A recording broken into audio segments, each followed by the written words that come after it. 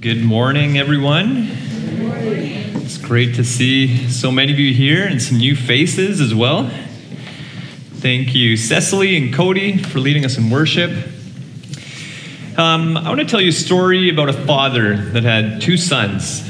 Their names were Timmy and Tommy. So Timmy, on the one hand, was an extreme optimist. Everything that came his way in life, he saw in a positive light. He saw through rose-colored glasses. Even when bad things happened, he was still able to pull something good out of it. There was always a silver lining to everything. Now his brother Tommy, on the other hand, was a complete opposite. Extreme pessimist. Nothing ever good happened, and when something seemed good, he could always find something bad in it. And so for years, their father had tried to, even these two sons out. He was concerned for Timmy on the one hand, that when he hit his 30s or 40s, that the reality of life would set in and he would just be crushed, be devastated by the stress and the sorrow that so often come. On the other hand, for Tommy, he wanted him to see that, bad things do happen, that there is good in life. Not all is bad. And so his hope was that a little bit of Tommy would rub off on Timmy, and a little bit of Timmy would rub off on Tommy.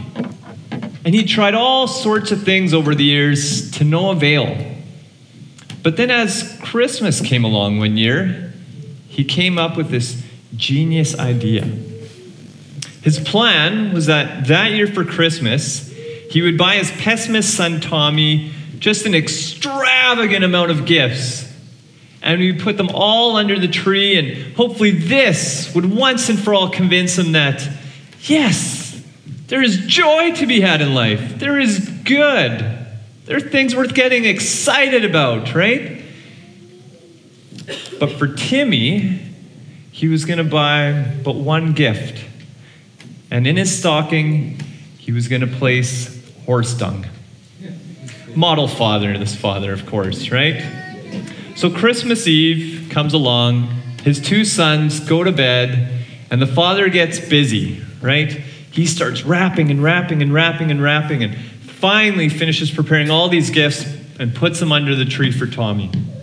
And then for Timmy, he goes to his freezer, pulls out that bag, and puts it in that stocking for his son Timmy. And then he goes to bed. Early the next morning, he's awoken by the sound of his two boys in the living room. And he comes down and he's thinking to himself, finally, I'm going to even out my two sons.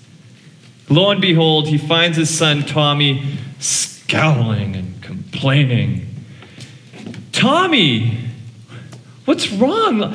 Why aren't you excited? You got everything you ever wanted and more. Aren't you happy? No. These gifts, there's too many of them.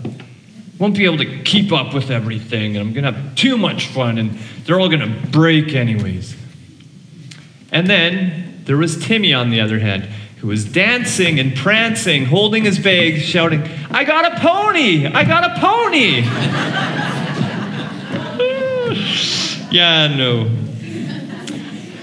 Over the course of our lives, we've all received different gifts, right? Some were maybe great gifts, things we had wanted for a long, long time. Others were maybe not what we always wanted. Hopefully they weren't as bad as receiving cow dung. But we've received a variety of different gifts. This morning I want to present to you that the greatest gift we could ever receive comes from our Father in heaven. So we're going to be in Acts chapter 11, verses 1 to 18 this morning. And if you have your Bibles, I invite you to turn there. But I also invite you to stand as we read through our passage this morning. So that's Acts 11, 1 to 18. Now the apostles and the brothers who were throughout Judea heard that the Gentiles also had received the word of God. So when Peter went up to Jerusalem, the circumcision party criticized him, saying, You went to uncircumcised men and ate with them." But Peter began and explained it to them in order. "I was in the city of Joppa, praying, and in a trance I saw a vision, something like a great sheet descending, being let down from heaven by its four corners, and it came down to me. Looking at it closely, I observed animals and beasts of prey, and reptiles and birds of the air, and I heard a voice saying to me, 'Rise, Peter, and eat.' But I said, 'By no means, Lord, for nothing uncommon or unclean has ever entered my mouth.' But the voice answered a second time from heaven, 'What God has made clean, do not call common.' This happened 3 times, and all was drawn up again into heaven. And behold, at that very moment, 3 men arrived at the house in which we were, sent to me from Caesarea. And the Spirit told me to go with them, making no distinction. These 6 brothers also accompanied me, and we entered the man's house. And he told us how he had seen an angel stand in his house and say, 'Send to Joppa and bring Simon, who is called Peter. He will declare to you a message by which you will be saved, you and all your household.' As I began to speak, the Holy Spirit fell on them, just as on us at the beginning. And I remembered the word of the Lord, how he said, 'John baptized with water, but you will be baptized with the Holy Spirit.' If then God gave the same gift to them as he gave to us when we believed in the Lord Jesus Christ, who was I that I could stand in God's way?" When they heard these things, they fell silent. And they glorified God, saying, "Then to the Gentiles also God has granted repentance that leads to life." You can take your seats. So from our text this morning, I want to show you a couple reasons why salvation is the greatest gift that we could ever receive. Let me pray for us before we dive into our text this morning. Jesus, thank you for your word. Thank you for the truth that it contains. Thank you that this is not just some old book that has nothing to do with us today, but that its truths apply powerfully to each one of us this morning. Would you come by your Spirit and speak to us at this time? And we pray that ultimately that you would be glorified through all we say and do here this morning. Amen. So the first point, one of 2 that I want to present to you this morning, is one that you might be familiar if you've been here the past couple of weeks, but it is again that salvation is available to all. So this is our 3rd week back in this narrative in Acts 10 to 11, verse 18. And if you've been here the last couple of weeks, there's been lots of repetition, right? But it's with a very specific purpose that we keep hearing these stories, that Peter retells it, or that we hear Cornelius' story again, is that Luke is trying to make this massive truth known that now, at this time, that salvation was being opened up to the Gentiles. You see, for centuries, it was believed that salvation belonged to the Jews. These were God's people.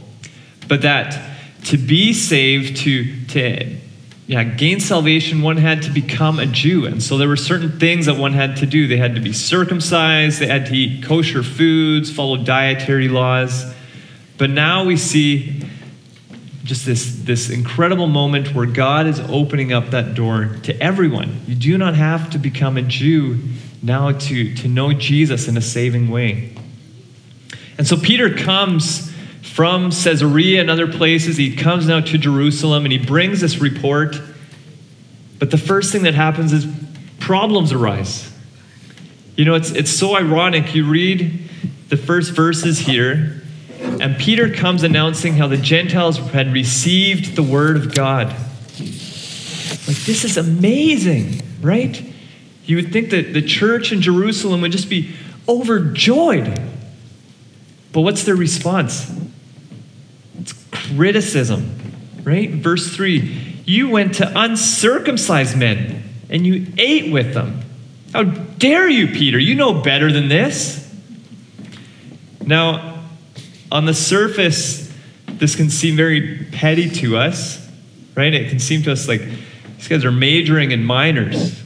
What about this the greatest miracle of all? Salvation has been poured out, and you're caring about the fact that Peter ate with them?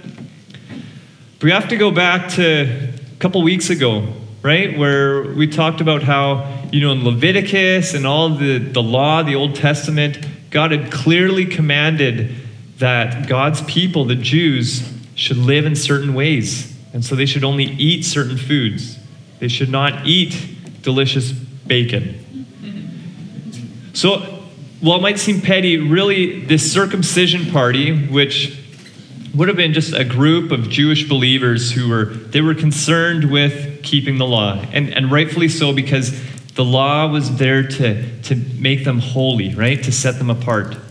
So we have to navigate this in that, okay, you have to realize what God is doing, but also realize that they were standing up for what they had known for centuries. But we see as they bring up these criticisms, that Peter comes and verse 4, we're told, he began and he explained it to them in order. And so he goes back and he recounts what we've heard already in Acts chapter 10. Peter had been up on a rooftop praying, and then God had given him this vision where in a trance the sheet is lowered and it's got all sorts of animals in it, but animals that are unclean, animals that he was commanded not to eat.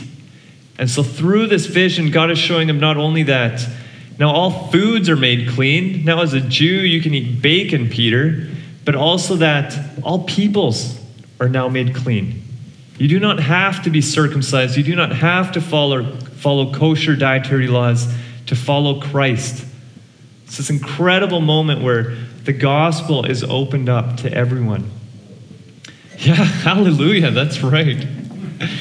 And so Peter is sharing this with the brothers, and he's also telling them, we get one new factor in our text today in that Peter is not alone in this. He was sent to Cornelius' house with 6 other believers. So we have at least 7 brothers presenting to the church in Jerusalem. This is what happened. This is what God did. This is how he poured out the Holy Spirit. And then finally we see how the response changes. It goes from that harsh criticism, how dare you eat with Gentiles, all the way to they fell silent. And then they glorified God, and they conclude and recognize that to the Gentiles also, God has granted repentance that leads to life. Salvation from this point on is now available to everyone, everywhere. Praise God. Now I want to apply this truth, once again, to 2 particular groups of people here this morning. So the first one is those of us who take that for granted. If I speak from personal experience, I think normally I take this truth for granted. I'm growing up 2,000 years after Christ, after this has all happened. I don't know if there's any Jews in the house, but if you're not a Jew, that makes you a Gentile, and we've understood our whole lives that salvation is available. That's never a question that we had. But yet, even though you and I, we're here, maybe many of us have grown up in Christian families, maybe not, but we're here in Canada, we're in a place where the gospel is readily available. That wouldn't necessarily have had to have been the case. You and I could very easily have been born into a Muslim family in Morocco, where there's little gospel presence. And we may have never heard the good news of Jesus. Or we could have been born in a Canaanite family 3,000 years ago with parents who feared God. They recognized there was a creator out there and they wanted to get to know him, maybe similar to Cornelius, who was a God-fearer. And so they had sought out this God and they had searched here and they had looked there. And they had come upon this Jewish God, the Lord, Yahweh. But, as they sought, they found that there's just so much religion. There's so many laws separating us from this God. I don't think we want anything to do with him. So may I encourage us to develop in you an attitude of gratitude, of gratefulness, that to all of us here this morning, salvation is readily available in the name of Jesus. Now there's a second group I want to apply this massive truth to this morning, and that is to those that might feel unworthy of salvation. Beginning of this year, our family was living in Manitoba. In middle of January, I wrapped up my time serving at the church that I served there for 4.5 years. And then I began to work at a internet/TV provider company there in southern Manitoba. And so I often felt like a hypocrite and an imposter, because up to that point, my wife and I hadn't owned a TV. We had a little laptop that we'd watch TV on, and I'd walk into people's houses and they'd say, "Hey, the TV guy's here." Yeah, buddy, I don't even have a TV, but it was my job to set up their TV for them. Anyways, started working at this job, and my goal going in was to be very intentional in shining for Jesus.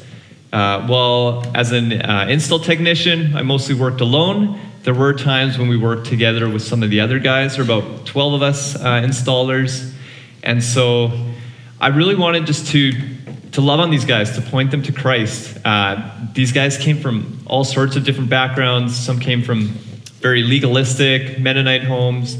Others were complete atheists and totally against the truth. One of these young guys that I worked with, I'll call him Jordan, was a taller, bigger guy. He was a loudmouth. And most of the words he said were profanities.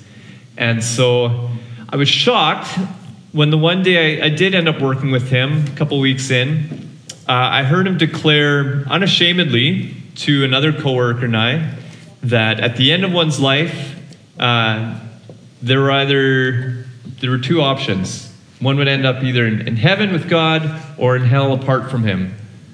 And the difference, or how that was all decided, was your response to Jesus. And this baffled me, because verbally he's affirming the gospel, but in life, his words did not affirm it. He was someone that smoked constantly, and on the weekends always went and drank and partied. And so these things just did not line up for me.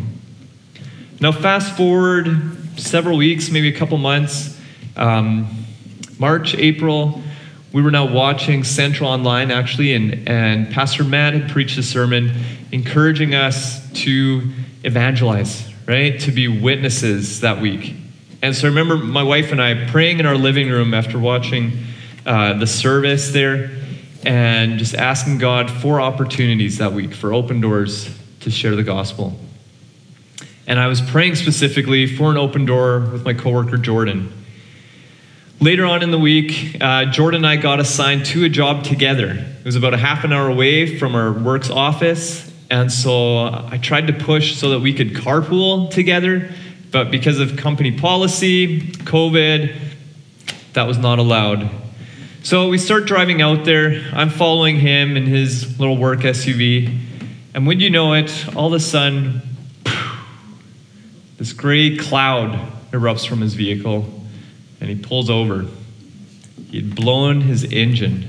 I praised God. Have you ever praised God for a blown engine? So ended up, he jumped in my vehicle. We went and we did this job, and then we started driving back. And I was getting nervous, like, God, this is the opportunity that I've been praying for. Here is that open door. And so after praying some more and preparing myself mentally, I finally looked over and said, Jordan, can I ask you a personal question? Yeah, sure. What's up? And so I just asked him, how is it that you can affirm the gospel in in truth, but in your life not reflect that in any way. And I was ready for this guy to throw punches, right? Swear me out, ask me to pull over, and he would get out. His response was quite the opposite. Our conversation got deep. He began to share with me struggles that he'd only shared with a couple other individuals. And he shared things that to him were just too shameful. He felt that he was unworthy of Christ's salvation. And even though he had heard the truth, he just thought, I can't. Why would God save me? And so for the rest of our ride, I just tried to communicate to him, tried to tell him that, that's exactly the point. None of us are worthy, right? That is why God sent his one and only Son. That is why Jesus went to the cross to pay the price that we could never pay. He paid the price of our sins. He purchased salvation for us and then rose from the grave, victorious over sin, death, and Satan 3 days later. We're all sinners in need of a Savior. It's this amazing, wonderful truth. Salvation is not something that we can earn. But now as I come to my second point, salvation is God's gift. I'm going to listen once again to the last couple verses of our text this morning and just listen for the language, the type of language that is used here. Verses 17 and 18. This is Peter wrapping up his explanation to the circumcision party. If then God gave the same gift to them as he gave to us when we believed in the Lord Jesus Christ, who was I that I could stand in God's way? And when they heard these things, they fell silent, and they glorified God, saying, then to the Gentiles also God has granted repentance that leads to life. Tried to emphasize it there quite a bit, but did you catch the gift language? This is something that God gave, something that repentance that God granted. So how do gifts work exactly? Remember about 6-7 years ago, earlier on in our marriage, I was talking with a pastor about giving gifts. And at that point, earlier on in our marriage, I love to be all romantic with gift giving and really like to surprise my wife with the gifts that I gave. But this pastor, who'd been married for far longer, was saying how the way he and his wife did gifts, especially say at Christmas time, was that he would buy all of his own gifts and she would buy all of her own gifts, and then they would give it to each other and the other would wrap him, and then, surprise, here's what you bought yourself. I thought this was so contrived. This is not at all romantic. There's no surprise in it. And I told him, that's stupid. I remember telling him. Well, Mandy and I did gifts that way the next Christmas. But that's not how gifts work, right? A gift is not something that I buy and then I give to you and you give back to me, this like contrived thing where, it's just not that. A gift is something that someone puts thought into and love into and thinks about what it is that you might want or need. And then lovingly, out of their own pocket, goes and purchases that gift and then gives it to you, undeserved. There's no price that you pay. That's the same way that salvation works, right? This is something that God freely gives to us. And something that is stuck out to me from Acts 10 to 11 is the way in which God gives us that gift. Now, as human beings, there's a responsibility on our behalf to repent of our sins, right? To turn from our sins, and then in faith to accept this gift from God. But in these chapters, we see that God also takes his own initiative in offering us the gift of salvation. And I want to highlight just a couple ways in this narrative in which God does that. So the first one is Peter's vision, right? We've read and repeated how Peter went up onto this rooftop and he's there praying, and then he's given this vision. But you have to understand that this vision was nothing that he would have ever dreamed up. This is completely opposed to what he wanted. It's challenging views that he had firmly established. But here God is initiating the outpouring of salvation to the Gentiles, to everyone. And you could go even a step further. God is very intentional in giving this vision to Peter. Not to any other individual, but to Peter, one of or the head of the church, so that then when he goes to the church with the witness of these other 6 brothers, this is firmly and conclusively established that indeed God is initiating this salvation for everyone. A second factor would be God's initiative in the outpouring of the Holy Spirit. Let me read for you Acts 10, verses 44 to 46. While Peter was still saying these things, the Holy Spirit fell on all who heard the word. And the believers from among the circumcised who had come with Peter were amazed because the gift of the Holy Spirit was poured out even on the Gentiles. For they were hearing them speaking in tongues and extolling God. And then again, in our passage this morning, Acts 11, verse 15, we hear again Peter summarizing how the Holy Spirit came. He writes, "As I began to speak, the Holy Spirit fell on them just as on us at the beginning." The way in which God pours out his Spirit on Cornelius' household is in no way some man-made fashion or contrived fashion. The Holy Spirit didn't patiently wait and step back, wait for Peter to finish his sermon, to pray, to do an altar call, and then come at Peter's bidding. No, God took the initiative. The Greek shows us in both these verses how the Holy Spirit basically cut Peter off. Yes, he had the chance to fully declare the gospel, as Eldon preached just last week. But God took the initiative in sending the Spirit and opening up the way of salvation and confirming that through even the outpouring of the gift of tongues. This is something that God is doing. So yes, we have that responsibility to turn from our sins, to accept this gift. But God also initiates that work of salvation. He is the one who gives that great gift. I want to close with one profound application to this truth. You see, all of us here have either friends or family who do not know Christ in a saving way. Were they to die this moment, there would be those 2 fates, eternity separated from God in hell, or with God for all of eternity in heaven.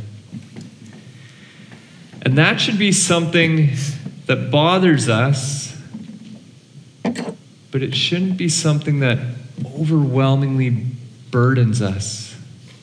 You know, we are called to faithfully pray for those who do not know Jesus. We're called to evangelize and witness and tell people the good news of what Jesus has done for us. But it shouldn't be something that we take ultimately upon ourselves and that weighs us down and shackles us. You and I can't work in someone's heart. We can't open blind eyes to see the need for a Savior. But God can, right?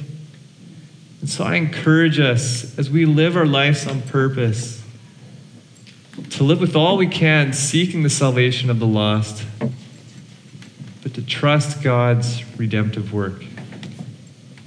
A few weeks ago, I was at Green Point Bay, just on the side of Harrison Lake there, about 6 kilometers from the town. beautiful little picnic area. There's a little beach there. And so I'd gone to the beach and was looking over the town of Harrison and started to get just overwhelmed and burdened for the town. And I remember telling God, I'm now the pastor of Harrison. Not that there aren't lots of other believers, but I'm the pastor of Harrison. How am I going to reach this community? It's a small town, but you can't meet hundreds of people. What am I going to do, Jesus? And I was just taking this burden on myself. And I remember God just speaking to me and saying, Jeremy, it's not up to you, ultimately. Yeah, you work hard. You do your work. Be obedient to how I lead you. But ultimately, I'm the one that will work in these people's lives. I'm the one that will bring salvation. Trust me in that. So as we leave here this morning, my encouragement is that our attitude would be, and our response would be that of the circumcision party. Not the criticism response at the beginning, but the response at the end, where they glorified God, recognizing that God had opened up the way to grant his greatest gift to absolutely everyone. Let's pray. Jesus, we are so grateful for all that you've done for us. Thank you for taking our place on the cross, Lord, paying the price for our sins. And we thank you for how sometime after that, and in the life of the early church, you made it clear that this amazing gift was not just for the Jews who followed a certain set of rules. It's for everyone. It's for me. It's for everyone here this morning. God, as we seek to live our lives for you in word and deed, would you lead us, Lord, that we might be faithful prayers and faithful witnesses of all that you've done. We love you dearly, and we pray all these things in your good name. Amen.